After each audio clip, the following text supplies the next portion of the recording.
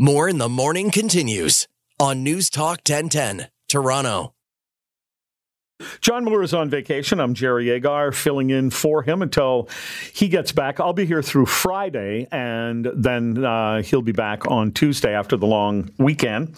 Deb Hutton in for me later on from 9 until noon. Here's a compelling story out of Mississauga. It's reported by the Toronto Star. The headline is How a Mississauga Neighborhood Reduced Crime by an Estimated 80%. 170 active neighborhood watches in Mississauga.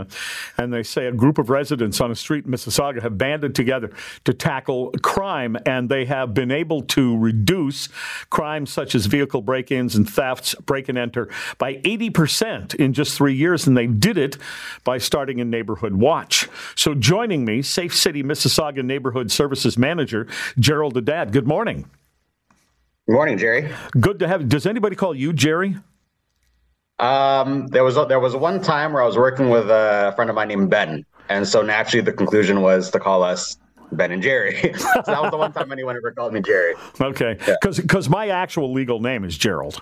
Beautiful. All right, so here we are. So Lisa Morales can call you Jer Bear as well, and then there we'll go. All right, so seriously, as simple as a neighborhood watch, and crime fell by 80%?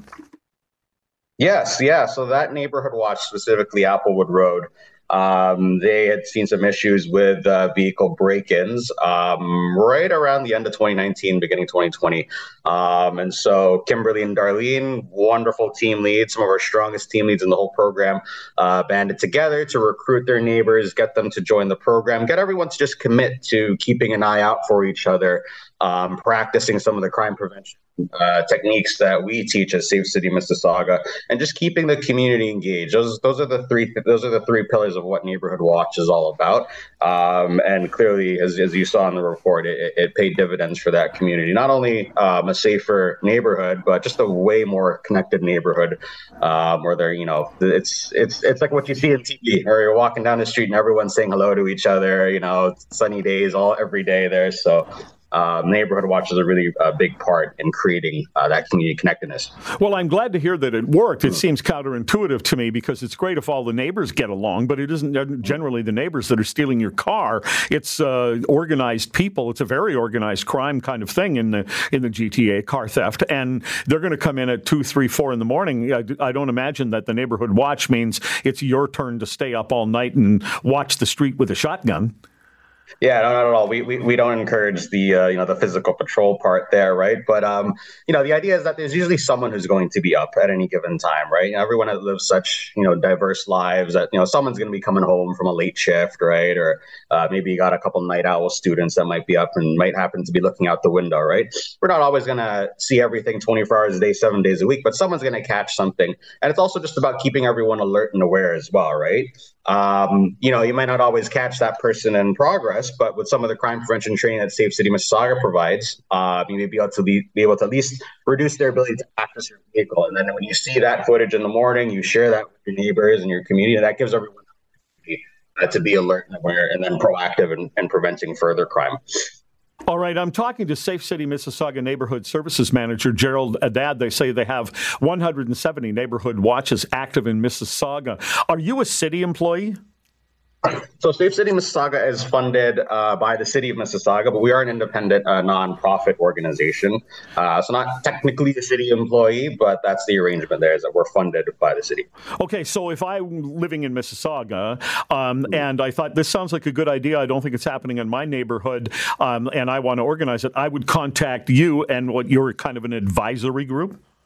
Yeah, so Safe City Mississauga, we manage the Neighborhood Watch program. And so if you wanted to start a Neighborhood Watch, you would contact me. I would set up a consultation meeting just to learn more about what's been going on in your community, how far you want to extend your Neighborhood Watch. So for example, Applewood Road, it's just Applewood Road, but we're always open to letting you connect with other streets if you've got the capacity to do so. But we would schedule that consultation meeting, I'll run through the program with you, how it works, what's required to start it, and then help you with a canvassing and outreach strategy. All right, I'm having a little bit of trouble with my connection with you. You're cutting in and out a little bit. My laptop, I gotta be right over my microphone here. So yeah.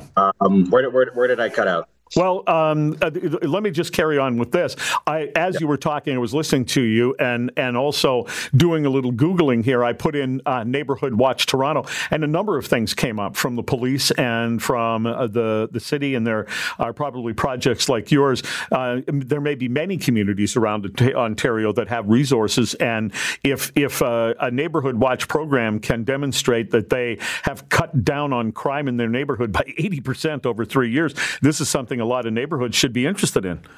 Mm-hmm. Yes, exactly. Yeah. And, we strongly advocate for any municipality to invest in a neighborhood watch program if they've got the resources to do so. Some of them may be run through police departments. Some of them may be run entirely independently. There's been studies shown that crime prevention agencies and programs like Neighborhood Watch are often most successful when they're funded. Well, how much of this involves call the cops? Like you said, maybe it's a student who at 2 o'clock in the morning sees, hey, those people look like they're trying to steal cars in my neighborhood. They call the cops? Yeah. So we work very closely with Peel Regional Police as well. And so that's a big part of the program as well. It's not just about sharing information with your neighbors, but also, most importantly, sharing that with law enforcement as well. Every bit of data counts, right? Every little piece of information that we can get from our neighborhoods, whether it's, a suspicious vehicle or, actually observing something on camera, anything that we can provide to the police helps them with their investigations, helps them to get closer to nabbing these, organized theft rings, and also helps them get the data they need to determine where do they need to be directing their police patrols, their strategies, et cetera. So we work very collaboratively to encourage people to report this to the police as much as possible. And help them do their jobs as well. So it takes one or two people initially in a neighborhood, I guess, to decide that they're going to get active and contact their neighbors and knock on doors, et cetera? Yeah, knock on doors, leave flyers. We usually ask to see if anyone has any existing WhatsApp groups, Facebook groups, so they can leverage that as much as possible. We generally try to start with at least 20 residents in each neighborhood watch to get it started. That's a good amount of eyes on the street, but we're always of a growth mindset as well. You don't have to necessarily stop at the 20 and just leave it at that, right? Anything we can do to grow participation. And most people, once they see the signs go up and they see how things are improving in their community, that's all the buy-in they need, and they sign up shortly after. My understanding many years ago was, do people put a sign up in their window, Neighborhood Watch?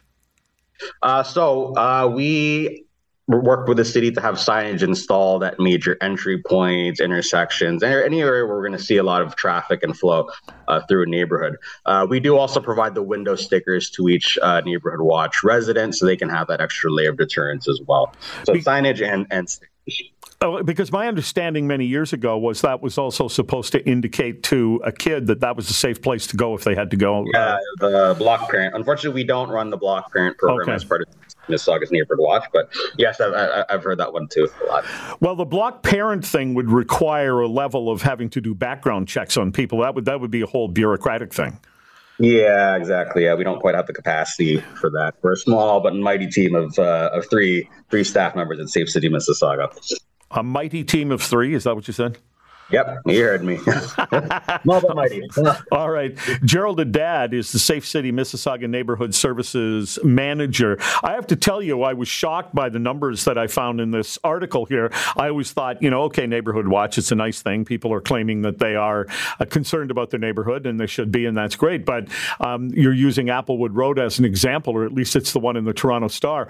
They have seen crimes such as vehicle break-ins and thefts and break-and-enters fall by roughly 80% in just 3 years. That's dramatic. So this is something that anybody should probably consider for their community. And I appreciate your time. Thank you very much. Thank you so much, Gerald. Gerald Adad, Safe City Mississauga Neighborhood Services Manager.